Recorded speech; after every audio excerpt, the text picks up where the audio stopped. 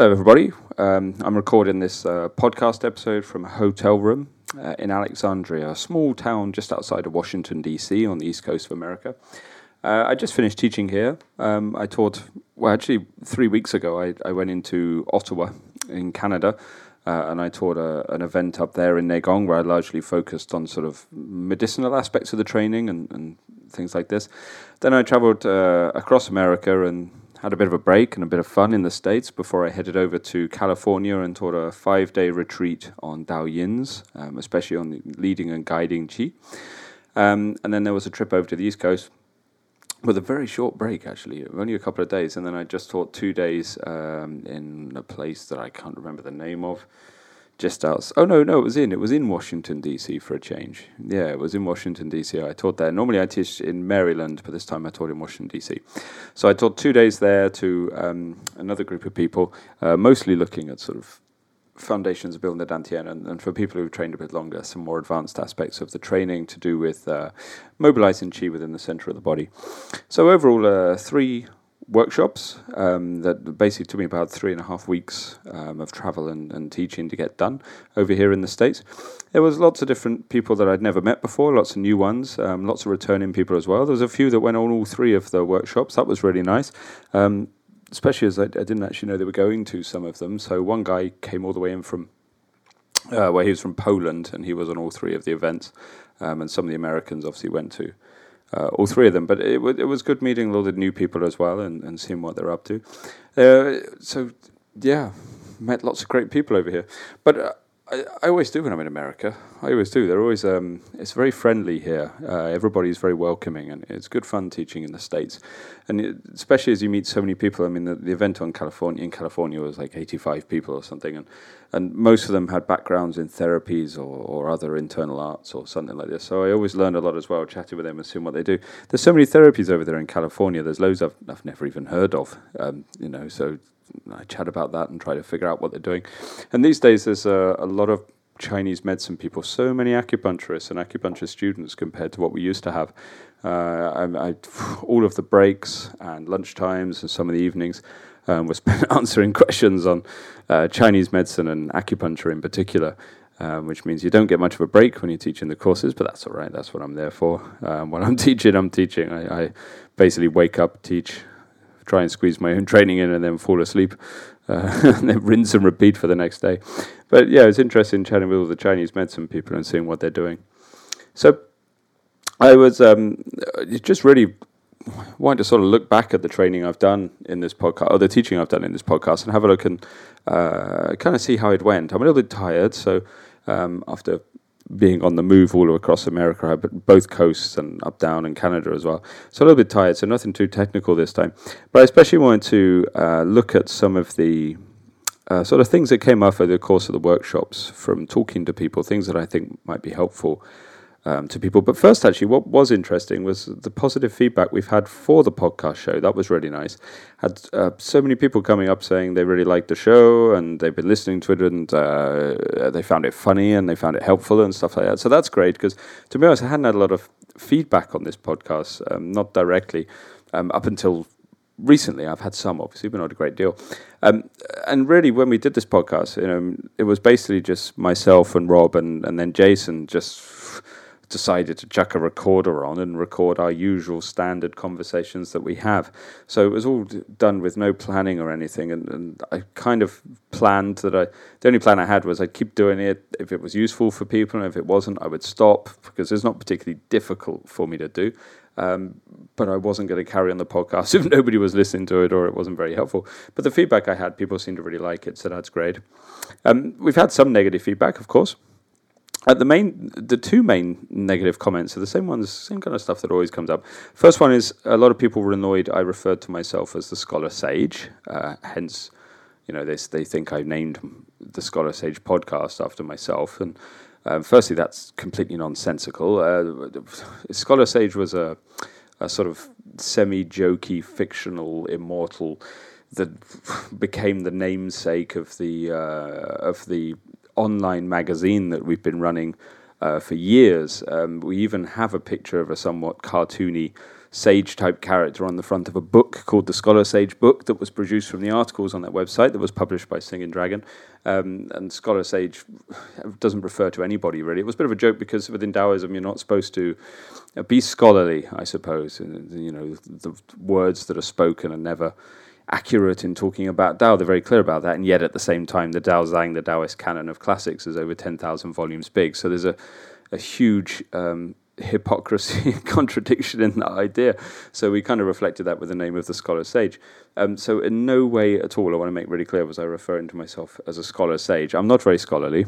I don't think. No, I don't think so. That involves much higher qualifications than I have, I think. And I certainly don't refer to myself as a sage. And the other negative feedback is the same one that's been sort of hounding me for my teaching career, which I don't really care about, but I may as well explain, is that people are also annoyed. Not only do I name myself after a sage, a scholar sage, but I also name myself after Dharmo, Bodhidharma, as in the monk that traveled to Shaolin Temple and basically wrote some of the most important classics for the internal arts. So how dare anybody listen to a man or train with a man who's so deluded to name himself after Bodhidharma? Well, personally, I would agree with that. I think they're right. If I had named myself after Bodhidharma, then I would run a mile. I wouldn't be the sort of person to train with. But actually, my name is not Dharmo, it's Damo. And it's short for Damien, which is my actual name. It's literally shortened just like Frederick becomes Fred or whatever, I don't know. Like, it's just a short version, or David becomes Dave. It's just a short version of a name. Most of the Damians I've met over the course of my life have also been called Damo. So no, it's not a reference to Bodhidharma. All of the time when I've been teaching, people have been throwing that at me, but I think actually generally they know. People are just trying to speak shit and create some kind of story or whatever about you that they can use to put you down. But no, I didn't name myself after Bodhidharma. My name is Damien, shortened to Damo, and I don't refer to myself as a scholar sage. But other than that, most of the feedback's been good, so that's been really interesting. To see what people liked and what they didn't. People seem to really like the Chinese medicine podcast, and I think some of the stuff around the channels people found really interesting. So I've taken note of that, and I'll try and do some more. But first, let's have a look at this then. So what I wanted to talk about was maybe some of the things that I think sometimes people do wrong in Qigong. I don't want to come across as an arse, you know. It's not what I don't want to criticize what everybody is doing. That's really not my aim. I mean, I met so many people who are doing all sorts of different forms of internal practice over the last few weeks, as I have done over the last sort of 15 years of teaching or something now, plus all the years of training and things. So I've met a lot of people doing different arts. Some good at what they do and some not so good at what they do. As with everything, there's been a wide spread. I've met people that are better than me and people that aren't so good at me. That's the nature of these arts.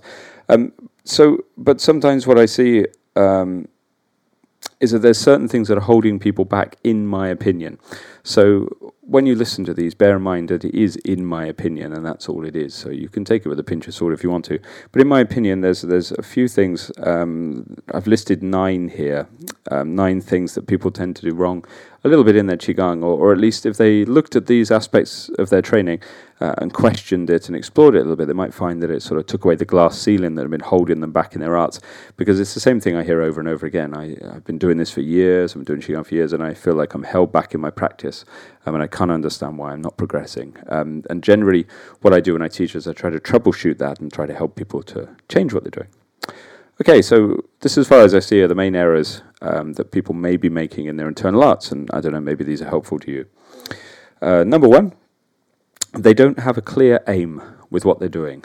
I think that tends to be a big issue, having no clear aim about what they're doing. If you don't have an aim and you're engaging with something like Qigong, then it's almost like the mind or the spirit doesn't know where to go. Like, you have to target it at something. That's not the same as striving, you know, like I really want to get amazing at it, because that'll hold you back. And all the Eastern wisdom traditions say that striving holds you back. But at the same time, there has to be some kind of aim about what you're doing. So maybe you came in to improve your health. That's great, wonderful. Then that is an aim. So then when you're training, you should be sort of working towards that aim. Some people come in to improve their martial arts, other people to make their medicine better. Some people just want to learn about the insides of the body, maybe to support some other internal practice they have. Some people want to stabilize the mind so it's easier to practice meditation. Some people want enlightenment. You know, these are all aims that different people have when they come into. What was one guy? One guy came in and he did qigong because he was going to have a son born soon, and he wanted to work on himself to be the best man he possibly could for his newborn son. I thought that was a marvelous aim. I thought that's brilliant. That's one of the nicest ones I've ever heard from somebody practicing these arts, completely selfless. But at the same time, you get people with no aim. They come in and they just do qigong, and they're not really sure what they're doing. I don't think that you have to aim right to the end of the path. I think aiming for enlightenment is probably a little unrealistic, a little bit unhealthy to be focused on that one thing. But I think if you have an aim within your arts, like you know what you want out of it, then basically you can fashion your training in that way. Because, for example, I would train qigong very, very differently if to improve my health from a medicinal point of view than if I wanted to train my qigong to make me better at martial arts, maybe to withstand damage or to be able to issue more force in something like Tai Chi or Bagua. I would also train very differently for that. If I want train my qigong very differently if I wanted to increase my ability as an acupuncturist. You know, that whereas some of the exercises might be the same across these different aims, the focus of how I train and how I practice and how I put together my daily routines and thing will vary according to my aim. And often when I get students come up and they say they're struggling or they're stuck in their art, especially if they come from another school or something and that doesn't focus on such things, I always ask them the first question when they come to me. I return the question. They say, "Can you help me?" And I say, "Well, what do you want?" Often they look confused. I say, "Well, what's your aim? Why are you here? What do you want out of these arts?" And they just look blankly, and they have to go away and think about it. Then normally they come back a bit later and they say, "Okay, well, I'm here because I want to improve my health." Okay, sure, no problem. That's good. You've told me the aim. Now what I'll do is I help you fashion a practice with regards to that so that you're actually moving in the right direction. That is vitally important if you really want progression within these arts. Whatever your aim is, you need to understand how to fashion your training so that you actually achieve that aim. Don't underestimate the importance of that one, in my opinion. I've even met people who really want to improve their health, and the teacher's been showing them martial arts-based exercises, being hit with sticks and all sorts, and it's not really what they're after. And at the same time, I've met people who really want to improve their Tai Chi. Maybe they want to develop some of the jins, the internal forces, and push hands, and they're sort of spending their time on medical Qigong exercises and obviously not getting what they want out of it. Point one, choose the aim, make sure you know at least kind of what direction you're after, what sort of field you're in, and then fashion your practice and seek out the art that will lead you towards that aim. That's the first one. No aim means body and mind don't know where to go. Second error that I see is an obsession with sexual practices. This is certainly one that's become more, I guess I've seen a lot more of it now that I'm getting a little bit better known, and people are tending to come from outside schools a lot more. So in the past I used to get new students, just brand new people turning up, never done anything before, come and do some arts, and I take them into Qigong and then they explore and then they go deeper into it. But these days, because I've written books and people know who I am, I guess, then what happens is I get more people with a lot more experience in other traditions and systems turning up. And I tend to find that people who have an obsession with sexual practices haven't really got very far with the practice. I'm not a prude, definitely not, and I'm not even I'm not squeamish about such things or anything like that. I'm really not, and there's not an ethical or moral judgment on my part at all. I think whatever people want to do, as long as it's not hurting anybody, I think that's okay. But at the same time, those Qigong systems that are overly focused on sexual energies and sexual practices and jewel cultivation and things like this rarely produce good practitioners, and I rarely see many people getting anywhere within those traditions, partially because jewel cultivation is massively understood and played a way more minor part in any of these traditions than some, how do I say it, unscrupulous, maybe that'll do, teachers in the West would like to present it as, because maybe they have an enjoyment or a preference for sex, which is, fine, that's up to them. So then what they do is they start to distort the teachings and make it all about sexual practice. I mean, I would advise anybody who really thinks that the arts are mainly about sexual practice should go and find the jewel cultivation classics, which you can find in English. Read about them, and you'll find that the vast majority of them were just really for explaining to a person who practices or a person who's trying to guard their internal health how to protect their health while maintaining a healthy sexual relationship within a household. I mean, that's really the vast majority of what they were. Sometimes what they tended to do was use sort of very spiritual language, but that's mainly because in the classics they overstate everything. So instead of saying, if you do this practice and you guard your jing, then you'll feel really healthy, they'll say something like, you guard your jing and you'll travel to the heavens. Obviously it doesn't mean you'll travel to the... Well, obviously to me it means you won't travel to the heavens, but to some others they misinterpret it as a way to enlightenment. Like I said, if I'd actually met anybody who got anywhere with the sexual practices with regards to spiritual development, then I might have a different opinion, but in 15 years of teaching I haven't yet had somebody come through the door who's really managed to get anywhere, and in fact a lot of people have mostly just created psychological, physical damage from those practices as well. Some of you will listen to this going, oh, no, I practice the sexual practice, they're really important and stuff like that. But remember that I'm talking about people that actually sort of went to the deeper parts of the art, not people who managed to improve their sex life. If people want to manage to improve their sex life, then great, more power to them. But nobody has ever attained enlightenment through sexual activity, I'm afraid. Otherwise, a lot more people would be enlightened than they currently are. The sexual practices...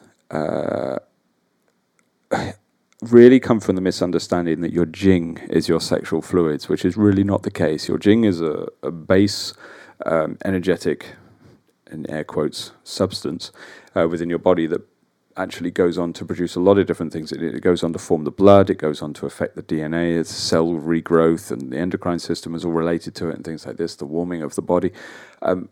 The creation of sexual fluid and sexuality is one very minor part of the movement of jing. So your jing is not your sexual fluid. And as soon as I hear, not purely anyway, and as soon as I hear somebody talking about sexual energies all the time within their internal arts, I already know that they've kind of missed a point a little bit. So the second one is an obsession with sexual practices. If you want to practice sexual practices for the sake of it, go ahead, fine, whatever, have fun. But no, they're really not the basis in an authentic and traditional system. The third error is people are too exercise focused quite often. So what I mean by this is not physical exercise, not like going to the gym. What I mean by too exercise focused is they're more interested in learning the Qigong exercises than they are in actually going through the process that the exercises should take you through. So these are the kinds of people that might have been to 20 different teachers and learned different sets of exercises. Know the animal frolics, they know the Baduan Jin, the 8 periods of brocade, they know the Yi Jin Jing, they know the tripod white crane qigong. They know so many different sets, and basically all they've done is collect set after set after set after set, and sometimes hundreds of exercises. And again, they've not really actually done any internal cultivation or development, because they missed the point that the exercises are not the aim for the exercise's sake. The qigong exercises are simply tools to help you move through an internal process. So just like if I was building something, I need, a screwdriver and a hammer and a saw and a crowbar or something like that. If I want to move through an internal change process, I will need some tools, and those tools might be various qigong exercises that I use to move through that process.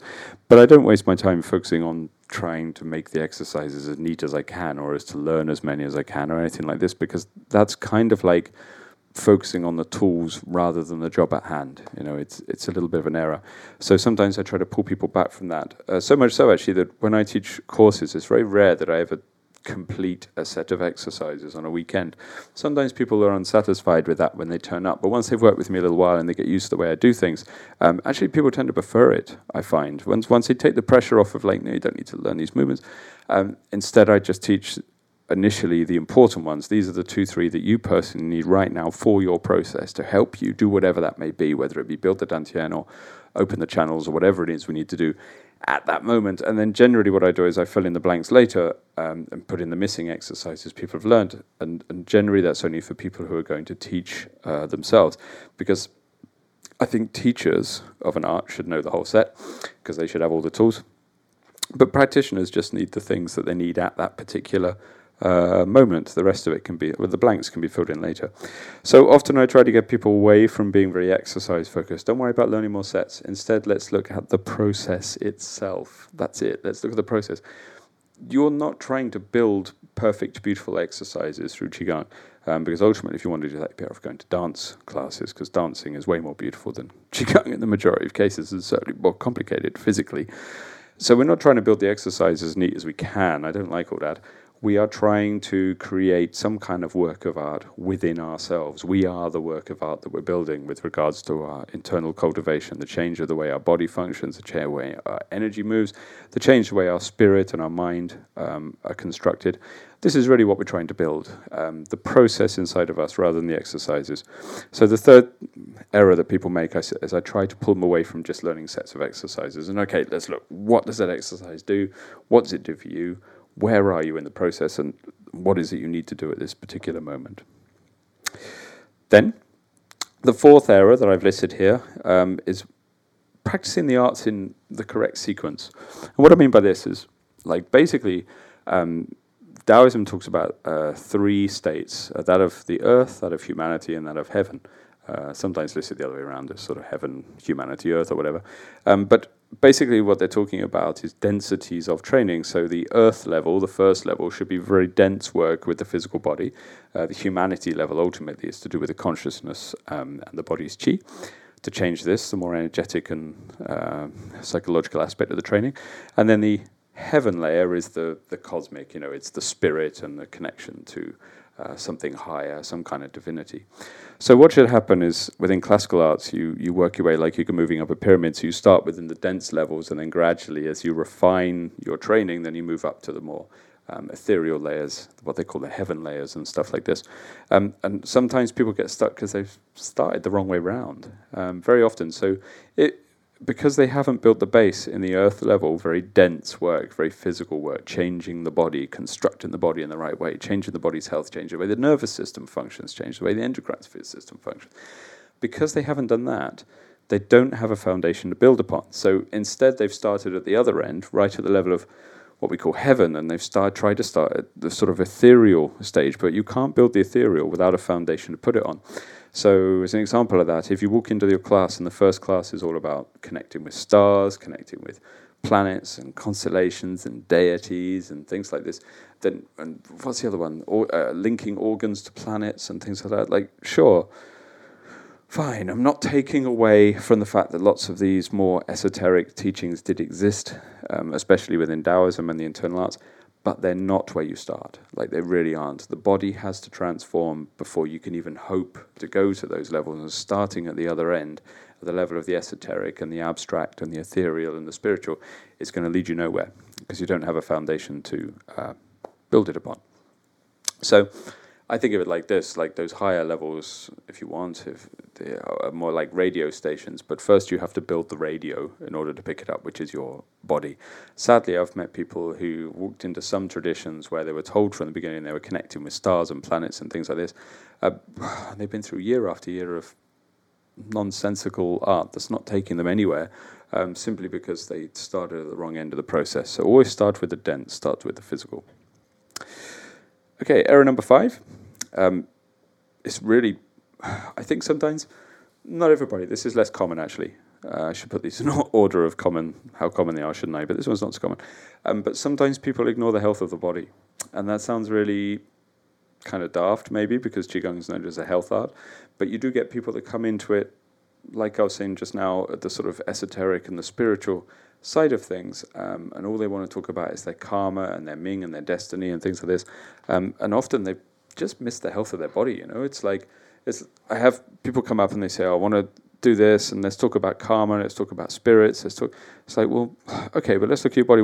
Have you got anything that we need to look at first? And they, well, yeah, I've had this bad back for 20 years and bad knees and my hips screwed and I've got pain down my side and I can't stand right and I can't sleep properly at night because I'm stressed.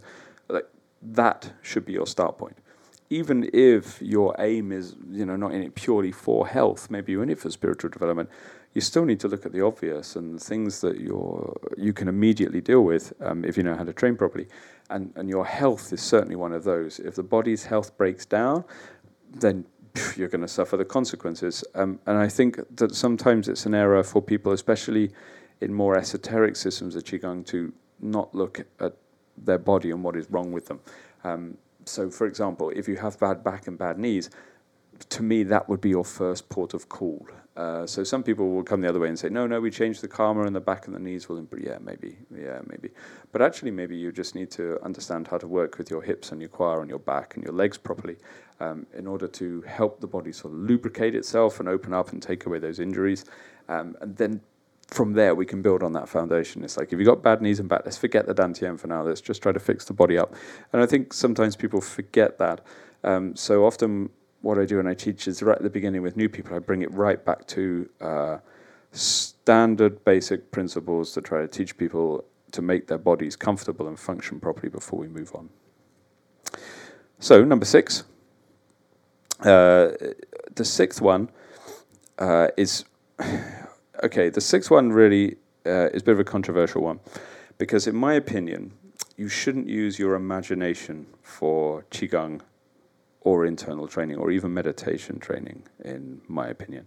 And that's obviously not the norm, because I meet countless practitioners who use their imagination. So what I mean by that is like, you start doing your exercise, and then the next instruction is imagine a white light coming into the top of your head, or imagine a waterfall pouring through you, or picture 5 animals spread around you, or picture a constellation, or picture a deity, or whatever, There's hundreds and hundreds of images that people are using, and then they're imagining these images moving around them and through the body, and things like this. Really, you shouldn't be using your imagination in the internal arts. There's 2 reasons for that. The first is that ultimately, the biggest danger for any internal arts is delusion, self-delusion. And if you're using your imagination, you're adding a load of pictorial stuff into the equation that's going to make seeing through delusion incredibly difficult. The clarity is very hard while you're imagining deities and white lights and lotus flowers and waterfalls and whatever it is. And secondly, because sometimes people misunderstand, and this might be a whole podcast in its own right, but it's not the action of your mind that we use to guide the qi, or we shouldn't do. Lots of people do, and it's wrong. It's the quality of the mind that we use to lead the qi. Okay, I'm going to say that again. It's not the action that leads the qi, it's the quality of the mind that leads the qi. So the key quality with the mind is sung, is release, is letting go and releasing to create space and a lack of density. And when that happens, the qi moves in a very specific way. So if I am pinpointedly pushing my qi with my mind through my arm, that's not the same. I'm not sung. My mind is honed to a point. And actually what will happen is the qi will, at best, do nothing, and at worst, it will actually stagnate. So we don't use the action of the mind to lead the qi. So sung is the ultimate quality you're aiming for within most of the internal arts, especially the Chinese ones. And you can't sung while you're imagining something. It's not possible. You also can't sync your mind to your dantian while you're imagining something, because if you picture and you visualize something, you're actually using at least the heart or the head, which will raise the qi and prevent you going to the lower dantian. So I don't personally think that imagination or visualization has any place within Qigong. Certainly not for a very, very, very, very long time, until you've developed very, very good mental qualities beforehand. I think where this comes from is if you read the classical texts, often what they do is they talk about white lights and lotus flowers and things like this opening, and they talk about a lot of visual phenomena that you will see during the arts. And actually what was happening was they are telling you the visual reactions that will take place within your mind's eye when you hit certain parts of the process. This happens because when qi moves, or when qi changes, or when a part of your spirit or consciousness is changed, it's hard for the body and the brain to understand. So it will either personify that, or it will create an image out of it within your mind's eye to give you a way of understanding the experience that's taking place. So in that way, the images that arise should come from inside of you, not outside of you. So if you imagine something, if you visualize light, that's outside. You are visualizing something. If it's arising inside of you as a result of your training, that's an actual attainment. And in that way, the classical texts were telling people, they were confirmation tools, the classical text, so you could read it and go, oh shit, yeah, I've had that. Yeah, okay, that means I might have done that. So that they could help and guide you through the training. And I think what happened was people read the classical texts and they read the master's accounts of what they'd seen during the training and misunderstood and thought they were supposed to visualize and imagine such things. It was said very well by one of my students that if you're imagining things, then ultimately you're practice is imaginary, which, okay, that's harsh, but I don't disagree. So I don't think imagination has any place in it. So I tend to take that out of the equation, and I train people to manage to attain definitely clear, tangible, and tactile results within the body that have no doubt within them, that there's no need for visualization or imagination. The results arise within you from correct practice. So I know that's a controversial one because some people won't like that. But again, take it with a pinch of salt, just my opinions. But I don't think the imagination should be used anywhere near as much as people are within Qigong. I don't think so. I think it's an unhealthy thing to do, and I think at glass ceilings you'll practice very quickly. I will say that all of the top masters that I've trained with and had the good fortune to meet with and learn with, and some of these are very high up within the lineages, none of them use their imagination, definitely not. And they would all agree that it's not something that a person should be using. So what are we on? What is this? 1, 2, 3, 4, 5, 6. This is 7, is it? Okay, so 7. Number 7 is mixing. This is another error. People mix too many things together. So you get that person that turns up and I go, oh, what do you practice? They practice, I practice Qigong, yoga, chakra balancing, Buddhist meditation, 5 different sects of Hermetics, and I do Western astrology, and I've got 8 therapies under my belt, and I've got 15 Qigong teachers, and blah, blah, blah, blah, blah, and it just reels off this huge long CV. And by mixing so many things, they actually hold themselves back. Now, this would be hypocritical to say don't do any of that, because I've been out and I've looked at different teachers and different systems. But at the same time, I have one key common thread that runs through everything I do, and this one core forms a foundation of my practice. And I try to keep that pure, so that if I do look at another tradition, for example, I know a fair bit about Vedic teachings, and I know a fair bit about Buddhism, quite a lot, but still the majority, the core of what I do is Taoism, because I don't wish to mix. Not all arts are the same. Sometimes people join the dots up and assume they are because something sounds the same, so it must be the same, but that's not actually the case. So what will happen is different arts are trying to produce different aims, and if you try to put all these different aims into the body at the same time, it's like typing in a load of different instructions onto the computer it doesn't understand, and it freezes. And the same can happen with your body and your mind. So if I start mixing practices, not even talking about the health risks of certain combinations, but if I start mixing practices, and the body and the mind can't really understand what I'm supposed to be doing, so often they'll cancel each other out and you don't get anywhere. So I think people mix way too much. I think that if I look at what I did, I looked around for a long time and I tried different things, and then when I found something that worked, that I liked, I stuck with it, and that was what I did. And then I did a little bit of looking around afterwards, but primarily, if something worked for me, I stuck with that, and I didn't mix it with things. And I think that the combinations people are doing of studying 20 different arts is not working for them. Digging 20 shallow holes instead of one deep one is holding some people back. Do I think it's wrong? No, I don't actually. I don't think it's wrong, because some people don't actually want to go very deep into this. They actually just want to have the experience and the fun of practicing lots of different arts. So in that case, that's fine. If that's what you want to do, no problem at all. So when I have those kind of people come along and they ask me, is it okay for me to study all these different things? I return the question and I say, well, what do you want? Do you want to go really deep, like you after sort of personal transformation? If they say yes, I'm like, well, really, you need to choose one system and stick with it and go deep into that one. And if they say, no, I'm just here for interest, then of course, no, fine. Yeah, practice whatever you want. Don't worry about it. It's a free world, and enjoy yourself, and there's lots of fascinating stuff out there. But at some point, if you want to go deep, mixing is not advised. Certainly if you teach, you should never mix, because that's not fair. If you're a teacher and you mix things, that's not right, because then already the students that are coming to you are already receiving a mixed art before they even mix it themselves. So things definitely get very, very confused. So I don't know, those things I should be taking into account a little bit. Number 8. This one's hard to put into words, though.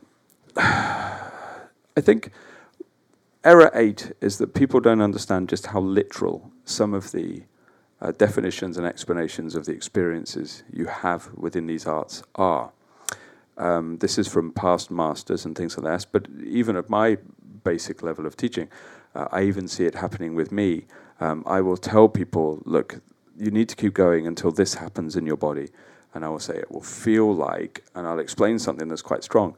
And people I have taught will then assume that I am either exaggerating or being overly dramatic, and actually it's not as strong as I'm saying. And I've had some people that I've taught for a while, who now teach themselves even, have been telling people, no, it's not as dramatic as Demo says. It's more subtle than that. And actually the reason that they think it's more subtle is because they haven't trained long enough, and they haven't got deep enough, and they actually need to keep going. They just haven't had that experience themselves because they're still at a beginner stage. You need to keep going. So what happens is, if you think that the experiences are exaggerated, then you will not know to keep going till that arises. Maybe if you don't understand that, maybe I should give you an example. So, for example, there's a part of the process when the do channel opens, the governing channel in the back, that when it opens, the nerves release around the base of the sacrum.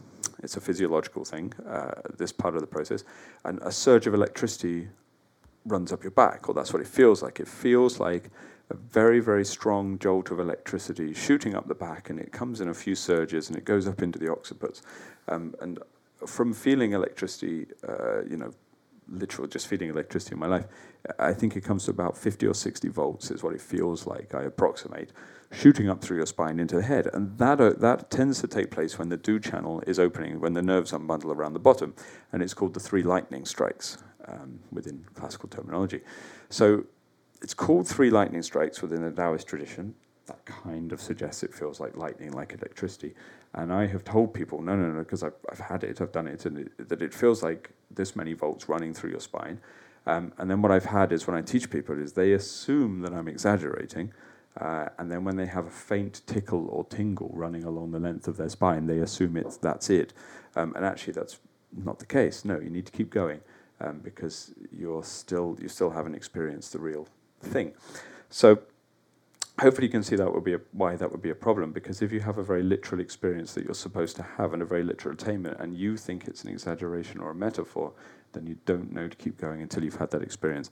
And I've seen people fall foul of that, not just with me, but with other people that have taught them. They've come to me and they've said, they've said they've been trained with this guy, and I know the guy, and he's a really skilled practitioner, and they say, oh, yeah, but he said this, and he was a bit of a sort of storyteller, exaggerating. I'm like, no. You need to trust your teacher, and if they said that's what you're going to experience, then keep going until you experience that. And if you think he's exaggerating or you don't trust him, then you shouldn't train with him, actually, because you're not getting very clear guidance from that teacher, or you're not accepting very clear guidance from that teacher.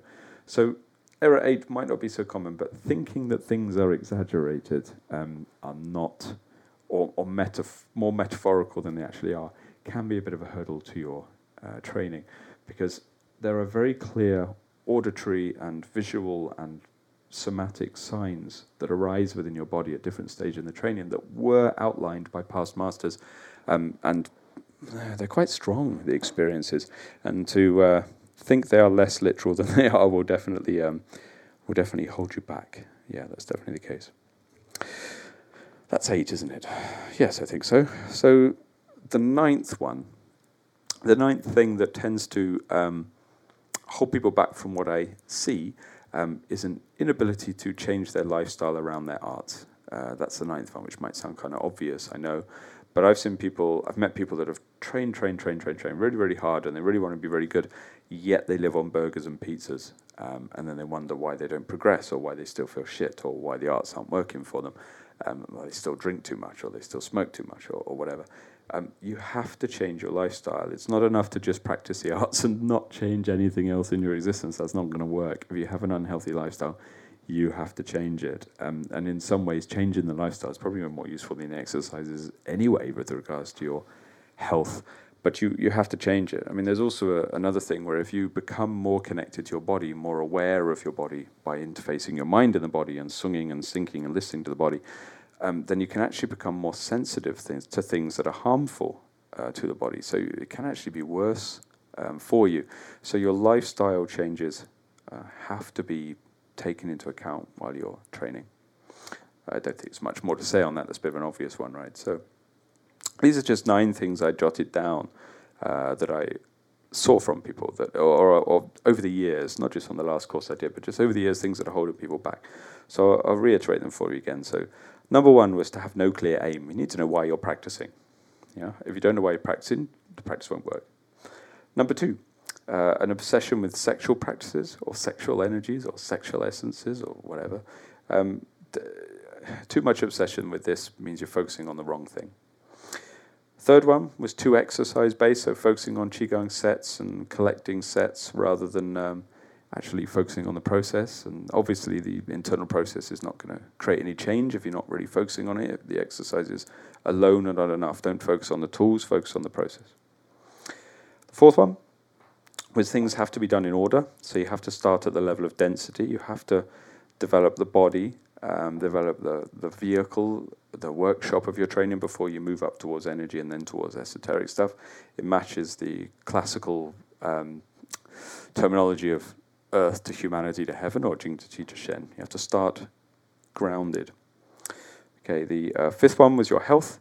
Make sure that you take your health into consideration. If your health is shot to pieces, that should probably be your first port of call, because you want to make your body comfortable. And if nothing else, even if you never manage to achieve any high-minded spiritual practice, it's nice to be healthy. It's nice to be able to be comfortable in your body and be pain-free. Everyone can benefit from that if they've got pain.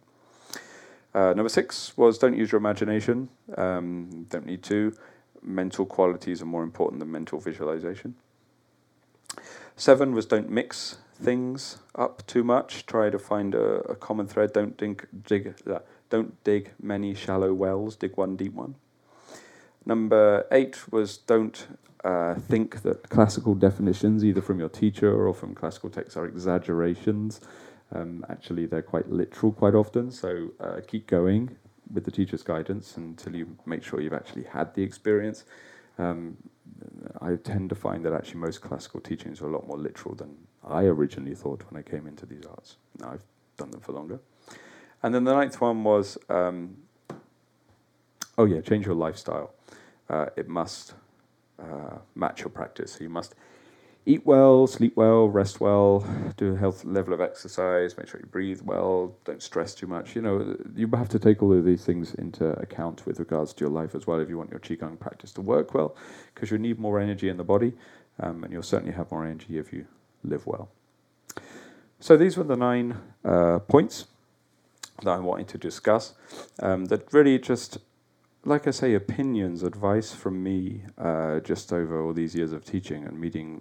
Well, I keep saying hundreds of people. It's probably thousands by now. I don't know. There's so many people I've met over the years around the world, and seeing what they're doing, and seeing what's holding them back. And this is generally, I find sometimes people fall within 1 or 2, maybe 3 of these kind of errors, and that's what's preventing them from progressing or developing in the arts. So they get stagnant or they get stuck in what they're doing. And I pretty much shift between these 9 when I'm trying to help someone troubleshoot what they're doing wrong, is just kind of check that they don't have any of these 9 errors in place. And normally if they haven't got any of these 9 errors in place, they progress very well within their art. So, okay, a bit of a shorter podcast for this time than normal. I'm aware it's way less than normal. But to be honest, I'm pretty tired after 3.5 weeks teaching in America and Canada. I shouldn't do that, should I? They are separate places. Canadians ever will be annoyed. Between teaching in Canada and America, I'm a little bit dozy. It's quite late at night, and I didn't want to talk too long, and I just wanted to summarize some of the things I'd seen. I also apologize for any poor quality to the sound, because I don't have my usual equipment here. You can guarantee that the next episode we do will be far longer and far more detailed and far more professional with the sound, because I'll have all of the recording equipment back, rather than having my feet up on a coffee table in a cheap hotel room outside of Washington, D.C. Other than that, thank you very much. And a big thank you to all of the people who came out to Canada and America. Made this actually one of the most fun teaching tours and trips that I've had in the States in a really long time. I'm back in September. And I'm really looking forward to it already. I'm only doing the East Coast next time, but that'll be fun. I'm coming over with... I'm coming over with... That's funny, isn't it? I'm coming over with the entire podcast crew, because I'll have Jason with me in September, and Rob, and my wife Ronnie, who hasn't spoken on the podcast, but did play the ukulele or whatever the hell she plays very briefly on one of the other podcast episode intros. So there we go. The entire Scholar Sage podcast crew will be coming in September to, I don't know, confuse people and teach them a load of nonsense. So thank you very much.